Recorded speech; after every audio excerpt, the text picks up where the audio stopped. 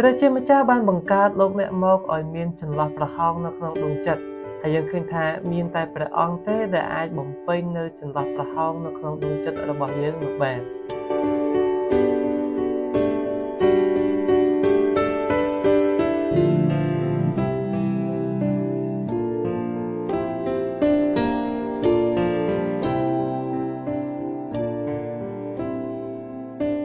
ព្រះជាម្ចាស់បានប្រទានឲ្យលោកអ្នកបងប្អូនទាំងអស់គ្នាមានជីវិតអាពាហ៍ពិពាហ៍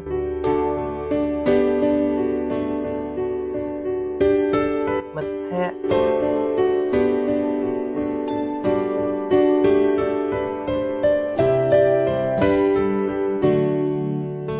ការងារ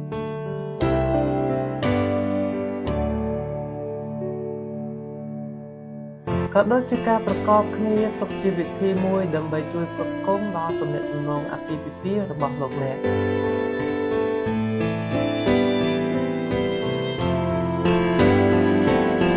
តើព្រះគម្ពីរបានប្រាប់យើងជាគ្រាបរិស័ទមានទំនាក់ទំនងស្នេហាបែបណាសិភៅម្ចាស់ស្នេហ៍ជាសិភៅដែលនិយាយអំពីស្នេហាគ្រាបរិស័ទ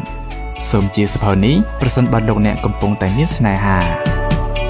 ជាការពិតណាស់ព្រះជាម្ចាស់ក៏បានប្រទានឲ្យលោកអ្នកបងប្អូនទាំងអស់គ្នាមានជីវិតអាពាហ៍ពិពាហ៍មិត្តភក្តិក៏ដូចជាការប្រកបគ្នាទុកជាវិធីមួយដើម្បីជួយផ្គត់ផ្គង់ដល់ទំនាក់ទំនងនៃភាពជាដៃគូនៅក្នុងជីវិតរបស់យើងប៉ុន្តែមុនពេលដែលព្រះជាម្ចាស់នាំនាងអេវ៉ាមកជួបលោកអាដាមនោះយើងឃើញថាព្រះជាម្ចាស់បានបង្កើតលោកអាដាមឲ្យនៅតែម្នាក់ឯងរួចទៅហើយព្រះជាម្ចាស់បានមានព្រះបន្ទូលថាដែលមនុស្សនេះនៅតែឯងនោះមិនស្រួលទេសូមកត់សម្គាល់អំពីរបៀបដែលព្រះជាម្ចាស់បានបង្កើតលោកអាដាមមកឲ្យរស់នៅក្នុងភាពឯកាហើយព្រះអង្គបានមានបន្ទូលថាការដែលរស់នៅបែបនេះគឺមិនស្រួលទេយើងឃើញថាការនោះបានកើតឡើងមុនពេលដែលយើងធ្លាក់នៅក្នុងអំពើបាបវាពិតជាគួរឲ្យចាប់អារម្មណ៍ណាស់ដែលតាំងពីដើមដំបូងមកព្រះជាម្ចាស់បានបង្កើតយើងឲ្យរស់នៅតែឯងមូលហេតុដែលព្រះជាម្ចាស់បានបង្កើតយើងមកឲ្យមានលក្ខណៈបែបនេះគឺដើម្បីឲ្យយើងយកទ្រង់ជាអ្នកបំពេញជីវិតរបស់យើងមិនអាចមានលក្ខណៈពេញលេញបានឡើយប្រសិនបើយើងគ្មានព្រះជាម្ចាស់ជាទូទៅយើងតែងតែគិតថាយើងមិនមានលក្ខណៈពេញលេញបានទេប្រសិនបើយើងគ្មានបុគ្គលណាម្នាក់នៅក្នុងជីវិតរបស់យើងជាការពិតណាស់ព្រះជាម្ចាស់បានបង្កើតយើងមកដើម្បីឲ្យយើងមានទំនាក់ទំនងជាមួយនឹងអ្នកដទៃប៉ុន្តែទោះជាយ៉ាងណាក្តីក៏យើងត្រូវតែចងចាំថា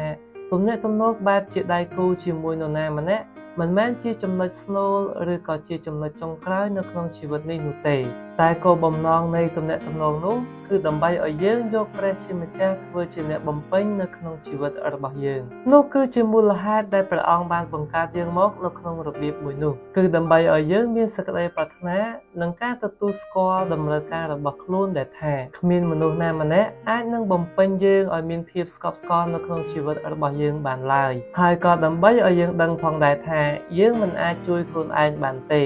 ប៉ុន្តែមានតែព្រះអង្គមួយអង្គគត់ដែលអាចបំពេញតម្រូវការរបស់យើងបានបាទនេះគឺជាចំណុចសង្ខេបនៅក្នុងជំពូកទី11នៃសៀវភៅម្ចាស់ស្នេហ៍ហើយសង្ឃឹមថាពុកម៉ែបងប្អូនទាំងអស់គ្នានឹងរៀនបានចំណុចអ្វីមួយចេញពីមេរៀនមួយនេះ